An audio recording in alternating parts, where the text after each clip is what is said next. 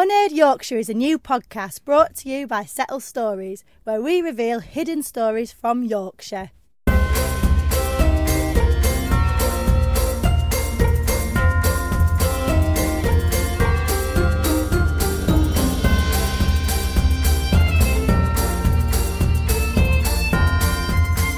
Unheard Yorkshire from Settle Stories.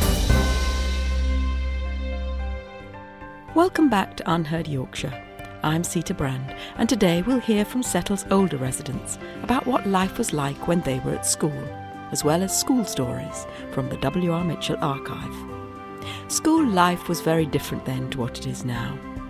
That said, there have always been teachers who have made an impression on us, and some could be very strict. And was that the school there behind the folly? Yes. The old school? Yes, we always said it was we had a high education by the fact that it was located on top of a hill. That was Denzel Threlfall, joking about the time when he was at Giggleswick School and his higher education. It takes a good teacher to keep lessons interesting.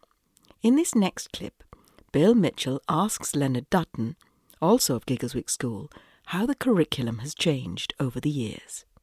What was the period when the old classical trio of subjects was modified, and did Hebrew fall out at some stage? Oh, Hebrew must have fallen out many years ago. Yes. Hebrew, because related to the Bible, wouldn't it? Yes. To the study of religion. Yes. That's all. But it was never taught in my time. No. And Latin and Greek. There is no Greek in the place now. Hasn't been for 4 or 5, 6 years, except for, I think, for an individual or two, and the head of the department has taken him in his own time or something. There's some Latin being done, and I understand that a growing number are coming back to Latin gradually. As a discipline? Yeah. It was an interesting thing I always thought I always took the line that Latin was a subject which I could enjoy teaching, which I did, and boys could enjoy learning, but it depended how it was put across and how it was dealt with. And we had men here who made it as dry as ditch water, and dull as ditch water, and obviously they loathed it, but I always claimed that mine survived at any rate. Our reporter, Andrea, interviewed Pat Harding about her years of teaching and her efforts to keep her lessons an interesting environment for learning. The key to education is curiosity.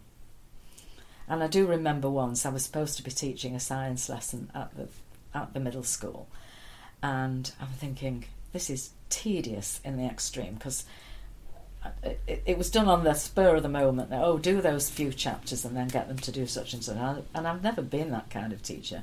And one of the kids went to sharpen a pencil and started screaming because she found a woodlouse in the paper basket. So we got it out and we put it on the desk. And I said, they're weird, aren't they? And they said, yeah. They've all those legs and whatever. So I said, tell you what, never mind, let's put the books away. I said, and let's find out about the woodlouse. And of course, then when I came back to teaching, we had lovely things like computer access and screens and whatever. And we all had a fabulous lesson finding out about the woodlouse, which apparently is one of the oldest creatures in the world. And they found out different things about it, and they were totally engaged, and they drew pictures of it. And then some people had got stuff that they'd pulled up from the internet on it. And I learned such a lot. And the kids were actually fascinated because I was learning as well. So, that's life to me, that's teaching. And we learned an awful lot. I'm not sure what about. Probably won't pass an exam.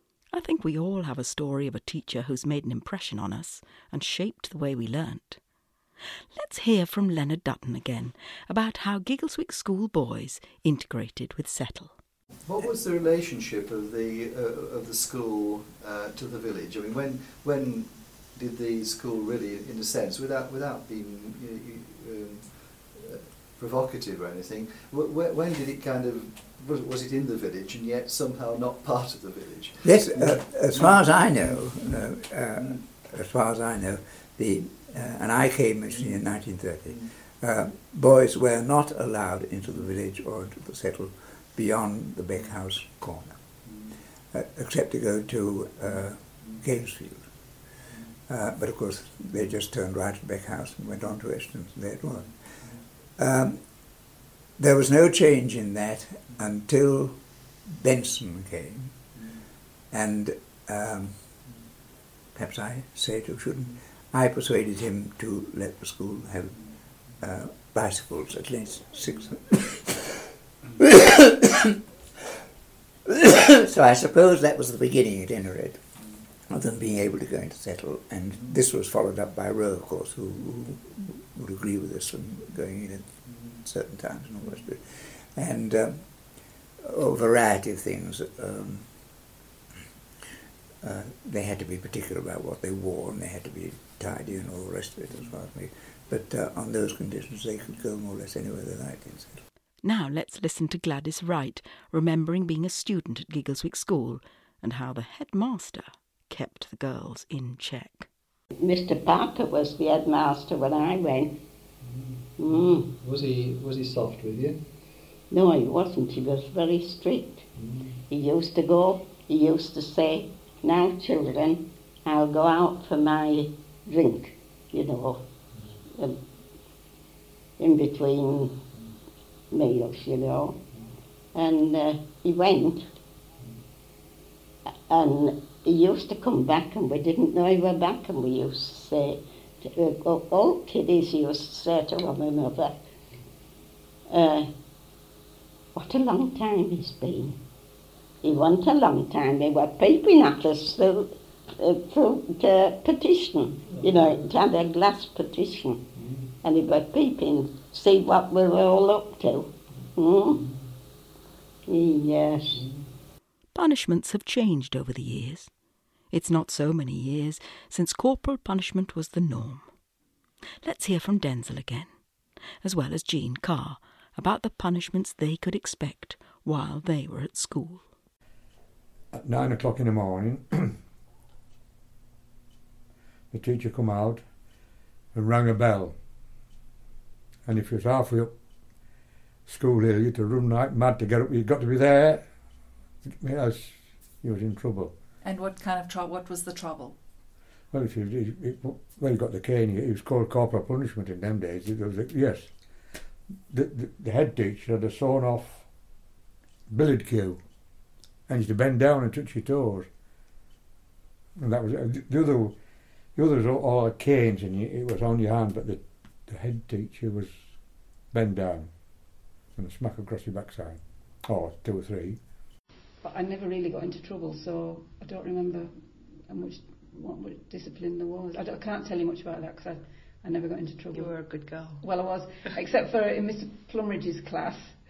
My best friend and I used to sit at the back, and at some point I got very short-sighted and nobody noticed. Anyway, Jennifer and I used to sit at the back, and we talked all the time, but also we got a cane for drawing men's willies.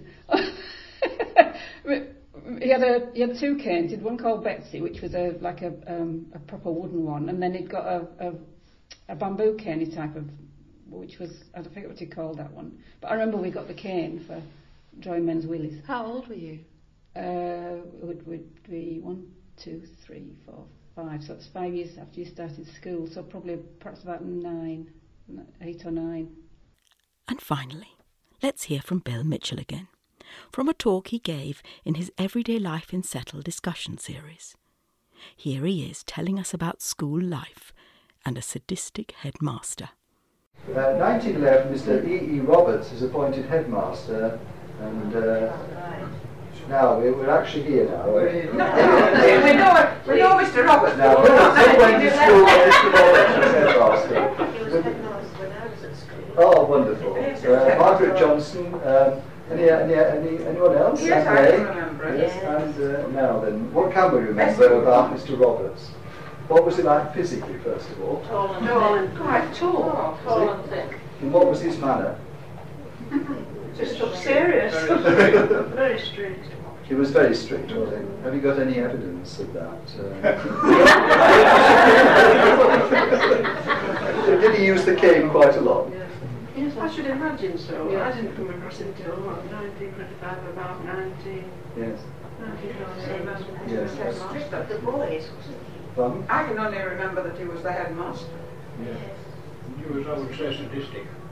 Pardon? He was sadistic. Was he? Yeah. Ah. Unfairly so. Yeah. You were, and he was in fact sadistic, wasn't he? Oh, he was sadistic, yes. Yeah. Nowadays he would certainly be called sadistic. It was fairly, it would have been more normal in that time to children to be beaten. They were beaten quite sadistic with a walking stick. He had a special walking stick, supply walking stick kept by the what was the man's name, the umbrella fellow down in the town hall. Hunt. John Hunt. He provided the walking He sticks. provided the walking stick.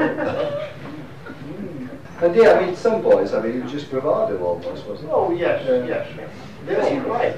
I mean, even the tough ones cried. I mean, they were beaten quite unmercifully. Yeah. And what is a sort of typical crime, you know, that he was levelled in? Could it be quite trivial? Talking in class. Yes, yes. Well, being rude, obviously, answering back, anything of that sort, Yes. quite unforgivable. I can't remember the teaching there being any good at all. You can't. No! I was glad to leave there. Geography was drawing a circle, doing it into 3 sections and colouring them. That was geography.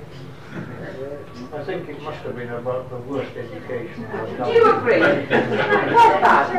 Yeah, absolutely. It was awful. The only occasion I was caned was by Miss Proctor, and I didn't spell the right weather. Oh. I know which weather it is when I do that. If you've enjoyed this podcast, please subscribe and tell your friends and ask them to subscribe too. You can listen to us on Apple Podcasts, Spotify, Stitcher and all the major listening apps, and at settlestories.org.uk. This podcast is sponsored by the Yorkshire Dales Millennium Trust as part of Stories in Stone.